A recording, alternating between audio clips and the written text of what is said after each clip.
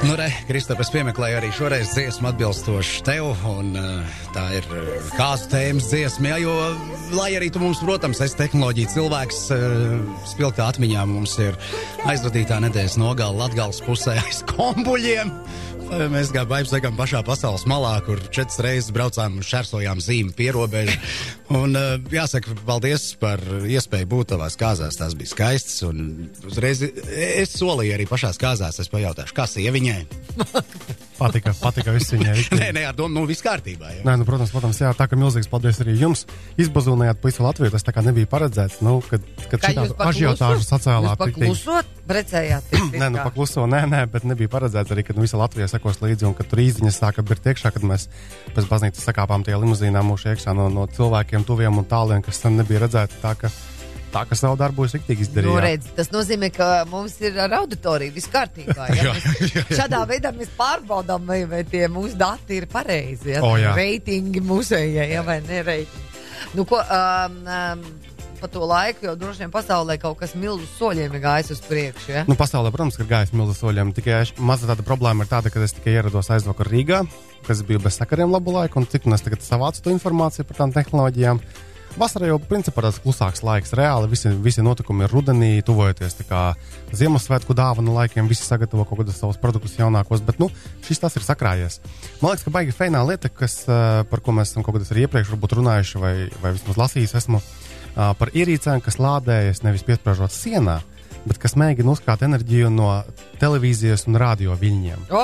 Statiskā elektrība kaut kāda. Ne statiskā, bet kaut kādas tur tās enerģijas un tie magnetiskie viļņi ir. Protams, pilnvērtīgi telefonu mēs neuzlādēsim no šiem mazajiem tā kā vilnīšiem, bet kaut kādiem maziem sensoriņiem, kurus var iebūvēt mājā vai tiltos, lai viņi ziņotu, ja kaut kas tur beigiet tūtē, kad var sabrukt kaut kas. Tādas lietas jau ir.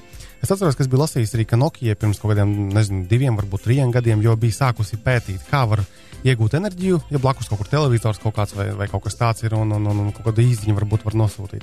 Tā ka es pieņemu, ka tuvāko gadu laikā noteikti tās tehnoloģijas būs attīstītas daudz tā kā tālāk. Bet kas tas ir? Kāpēc nav vēl neviens, vismaz nav dzirdēts, zinātnieks iemācījies uzkrāt enerģiju, ko zibens izdara. Zibens spēriens. Noķert uz zibeni. Tu gribi būt pirmā, kas noķer zibeni? Nē, tādā ziņā, ka es tiešo trāpījumu tiešām negribētu dabūt, bet ja blakus netālu iespēr zibens, tad visiem automātiski uzlādējās uz nedēļu telefonu. Tā uz nedēļu. Es pilnīgi iedomājos, kaut kādā tādā drošā būrītī izvilki, izliki kā telti saliki, sēdi iekšā ar saviem telefoniem un gaidi, kad trāpīs kaut kur tuvumā. Bet, pagaidām es domāju, ka tur pārāk milzīgas tās jaudas un neviens īsti negrib tā kā. Nē, bet tas, ka zinātnieki mēģina kaut kā sagustīt šo zibens enerģiju, par to jau runā ilgi un daudz, bet tas līdz šim nav izdevies. Tas gan būs turīgs zinātnieks, kas būs beidzot atradis to ģeneratoru, kurš uzkrāj to, bet, pagaidām dzīvojam tukšā. Ar tiem Latvenergo tarifiem, kādi viņi mums tagad ir. Bet var sākt pētīt patiesībā. Tās tarifus? Tās 6 reizes gadā, kad mums ir zibeņi kaut kāda normāla Latvijā. Kur tu to 6? Vakar Rīgā bija, zini, cik skaisti. Nevis tāds, kas gāja pa vertikāli, bet pa horizontu tāds. Un kā tu noķersi horizontālo zibeni? Slavenākais zibens uzņēmums pēdējās nedēļas laikā ir brīdī, kad Usains Bolts kļūst par uzvarētāju sprintā 100 metros. Kāds fotogrāfs ir nofotografējis viņu Maskavā Lužnikos skrienam un fonā virs stadiona zibens, respektīvi Usains ātrāks par zibeniem, ja? Tulkot var visādi. Photoshops, Nē, tas nav Photoshops, tas ir šobrīd noteikti, pēdējā laika slavenākais zibens uzņēmums droši vien. Jā. Apskrēs visu pasauli. Tā, Jāni, jautājums. Baigi varbūt mazliet. Tātad, kas tev nāk prātā, kad tu dzirdi nosaukumu Hennessy? Hennessy? Konjaks. Garšīgi! Kāpēc man mazāk? Es uzreiz zināju, ka tas konjaks. Jā, tad atcīmredzot Samsung inženieriem vai vismaz kaut kādiem produktu cilvēkiem arī ir garšojuši šis dzēriens. Viņi izlaiduši jaunu telefonu ar nosaukumu Hennessy. Pagaidām gan Ķīnā. Tas ir Android vietārunis, tikai interesants ir to, ka tas ir salokāmais telefons. Atcerieties, agrāk bija ļoti izplatīti salokāmie telefoni, Un jau tajos laikos jau bija ar 2 displejiem, tā kā viens ir, kad atver vaļā, un maz displejiņš ir. Tā mazā rādīja pulksteni, tur laikam neko vairāk, vai ne? Jā. Tagad viņi izveidojuši šajā Hennessy telefonā, kad ir 2 milzīgi displeji, viens ir tā kā, kad atver vaļā, ja? Un otrs ir tāds pats kārieņutīgais displejs arī uz Salocītā veidā jau, jā. Tā, kad pieņemu, ka būs drīzumā arī tā kā ne tikai ķīniešiem, bet arī mums būs kaut kur Eiropā, Amerikā šis modelis varbūt ar nosaukumu mazliet savādāku, bet tādā ziņā, kad Samsung reāli mēģina joprojām visu kaut ko interesantu taisīt. Vēl viena interesanta lieta, kas Samsung sakarā ir jāpiemina, kad pirms kāda laika viņi aktīvi pieminēja, ka viņi sāk veidot un plānot tos lokanos displejus. Kad ne tikai taisnas displejs, bet salokāmie visādi tur. Tagad gan viņi tehnoloģiju izveidojuši, viņiem tikai nav īsti skaidrs, ko reāli ar to iesākt. Tu domā, ka telefonu tu paņem rokās un tu viņu var vienkārši locīt, visāds sagriezt un tad?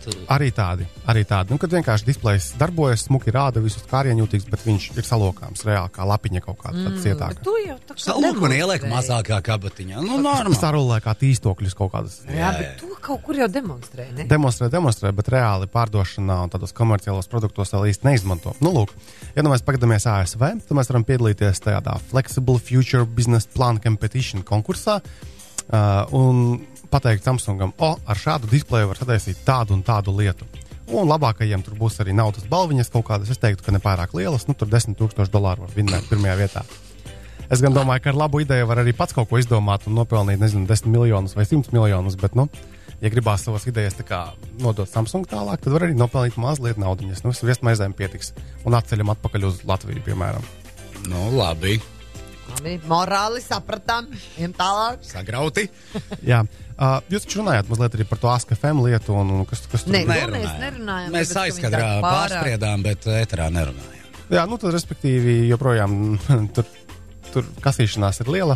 Es tavu pozīciju sapratu arī no sociālajiem tīkliem. Tavu pozīcija ir, ka tu aizstāvi šos...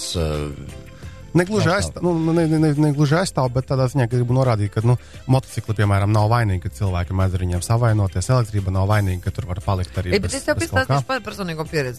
Labi, nav, pieņemsim, mans bērns, tāds reāls, izdarīt tādu lietu, viņš piereģistrējās tur tajā visā pasākumā. Dabūdams brāzienus, mēs mēģinājām tikt ārā no tā visa pasākuma. Neizdevās. Ar manu izmisīgu cīņu meklēt tālruņus, meklēt kontaktus ar tiem visiem organizatoriem un viskaut kādiem īpašniekiem. Viss sacitās kā pret sienu. Es aizsūtīju viņiem lūgumu, izdzēs šo te profilu. Nekādā gadījumā vairāk nekādas kustības. Viss turpina nākt un iet un viss šie ārprātīgās rupjības, kas tur birst no tā visa ārā. Kaut kas tur ir jāmaina. Es nesaku, ka viņi jāliek cietumā tie puiši 3. Bet kaut kas tur ir jāmaina. Nedrīkst tā, ka tu bērns, kurš nejaušības pēc pūļu vadīts ir iegājis, viņam ir jābūt atpakaļ ceļam no turienes. Respektīvi, tu saki, ka grūti atrast iespēju izdzēsties no tās. Neiespējami. Manā gadījumā neiespējami. Varbūt, ka man vajag kaut kādu, programmētāju. Pēc tam paskatīsimies kopā, jā. Bet arī Facebookā ilgu laiku bija problēma, kad reāli tik smalkā vietā noslēpt ar vietu izdzēsties. Tā, ka par to ir arī jādomā tā kā. Bet tiešām esam prātīgi. Vēl līdzīgā sakarā ir Londonā tātad ir miskastes bijušas, tādas publiskās, kur var izmest kaut ko mums vairāk nevajag. Aprīkotas ar displejiņiem maziņiem, kas rāda reklāmas, piemēram. Bet šīm miskastēm ir arī bezvadu interneta, tā kā, raidītāji Wi-Fi. Un, ja mēs noejam garām šādai miskastē ar telefonu, kurā ir ieslēgts Wi-Fi, piemēram, tev gan jau, ka vienmēr ieslēgts ir... Wi-Fi? Jā. Ne, man nav. Nav ieslēgts? Prātīgais ir. Ja tev būtu ieslēgts Wi-Fi, tad miskastē piefiksētu, ka tu esi pagājusi garām. Tas, protams, tiek veidots ar domu, lai viņš varētu piemeklēt precīzāku reklāmu. Ja tu nostaigā garām, entās reizes, un viņi zina par tevi kaut ko vairāk, tad viņi tev rādīs, kaut kādu smuku kleitu reklāmu. Jānim rādīs smuku dzērienu reklāmas. Forši! Normāli, tas ir pareizi. Jā, labi. Man kleita tev dzērienu. Jā, tad beidzot Londonas pilsēta ir izlēmusi, ka tā kā Džeki jāaizliedz šitā lieta, vismaz kamēr izpētīs, vai tas ir droši vai nav droši. Tā ka pagaidām vairāk mums tā kā nesekos līdzi miskastes. Bet padomājam, jā, tagad pat miskastes mums izseko līdzi. Kur tālāk, vai ne? Tā padomā. Atkal paturpinot, varbūt vēl tādas trakās ziņas. Kaut kad iepriekš mēs esam runājuši par tām Philips Hue lampiņām viedajām, kur ieskrūvē iekšā, un to mēs varam no vietāluņa vai no datora vadīt, ieslēgt, izslēgt, gaismu pamainīt kaut kādu. Baida bandītus, tur tu pats aizbrauc ceļojumā, ieslēdz gaismu, jā. Jā, tagad ir zinātnieki, pētnieki kaut kādu drošības atklājuši, ka patiesībā diezgan viegli ir, piečakarējamas tās lampiņas, un tas pats bandīts kaut kāds atnāk, tā ieslēgta gaisma, tā tas ir tās gudrās lampiņas, tā izslēgšu laukā un darīšu savu lietu.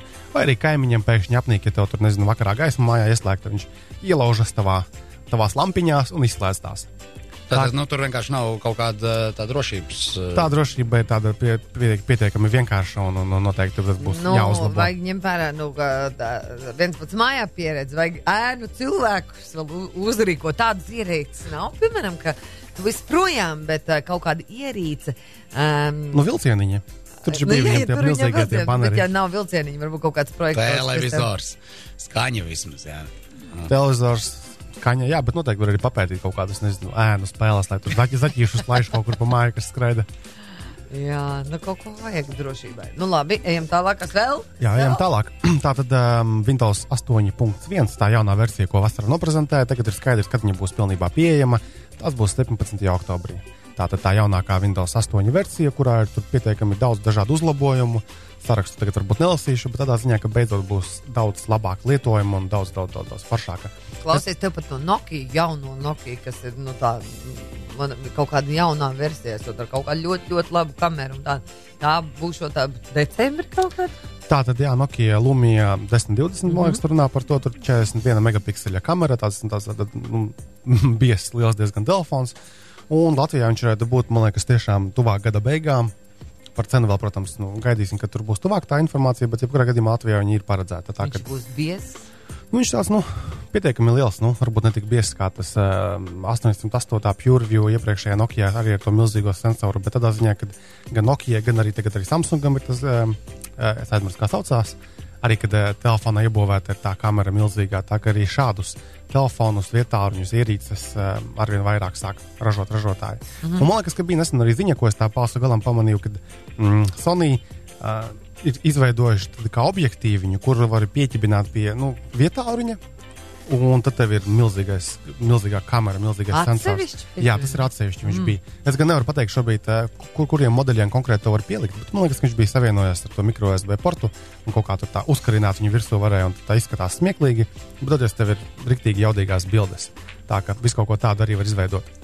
Vēl vienu tādu vienkāršu lietu, kas ir Kanādā, Kvebekā palīdzējis vai vismaz ļoti ieinteresējis garām gājējus. Tātad tur ļoti daudz īpašumu tiek izīrēti, veikalu, piemēram, skatlogos, un viņi sataisīs, kad skatlogā uz tādām kā sliedītes stāv tā zīme, kad tiek izīrēts īpašums, un ja cilvēks garām iet pa ietvi, tad tā zīme šļūt viņam līdzi.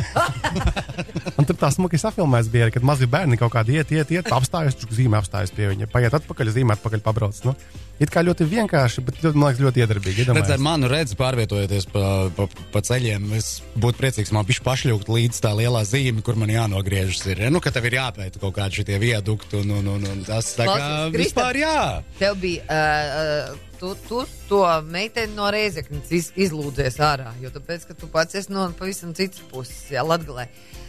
Kā jau mēs minējam, tavās kāzās Rēzekni, tavu līgavu pavelti skoloja, deva viņai izglītību, tātad tas ir viens otrs viņai medicīniskā aprūpe, jā. Ceļi, jā. Pilsēta viņai ļoti daudz ko ieguldījusi. Tev jādod apakaļ viņai. Tai pilsētai kaut kas pretī, un tu tur solīji kaut kāds uzlabojums. Kurš gan to atcerās, jā? Jā, bet es braucu no Rēzeknes aizvakar, un es jau Jānim teicu, un arī klausītājiem, ka nezinu, kāpēc zīme uz Rīgu sākās, tā acīm redzama tāda zīme, uz Rīgu sākās tikai gan, Jēkabpils. Līdz tām ir tikai uz Jēkabpili un Daugavpili un tādām vietējām pilsētām. Ko nozīmē vietējām? Viņas arī tur 100 km attālumā viss ir. Tad varbūt to skrienamo zīmi to, ko tu... Nē, es domāju, ka tur ir sava doma. Tur ir sava doma, jo, ja tu esi Rēzeknē, tad Rēzekne nav ieinteresēta, lai tu brauktu atpakaļ uz Rīgu. Tagad tur mums ir skaista koncerta zāle, mums ir tas jauniešu centrs Dēmuļs. Rēzeknē vienkārši ir jāpaliek. Tagad tur pat ir Hesburgers, ja nu tas kādam ir vajadzīgs. Tā ka Rēzekne pavisam noteikti ir vieta, kur palikt. Nekur nav uz nekādu Rīgu jābrauc atpakaļ. Kāpēc tur ir zīme Maskava? Jā. Maskava, gan jau, ka tālbraucējiem, zin kā viņam tomēr jāved ir kaut kas arī uz Krieviju tomēr, nu. Labi. Tāda bija man arī doma, ka droši vien, ka viņiem noteikti nevajag nemaz tā, lai cilvēki zinātu, kur ir. Krista, paldies, ka atnāc. Paldies tev. Turpināsim sadarbību. Jā, nesalaid visu to dēlī, ko mēs tev norganizējām. Uz aicinu pēc gada uz vienu atkal foršu ballīti. Būs. Augusta sākumā. Latgalē. Labi, paldies. Atā. Atā.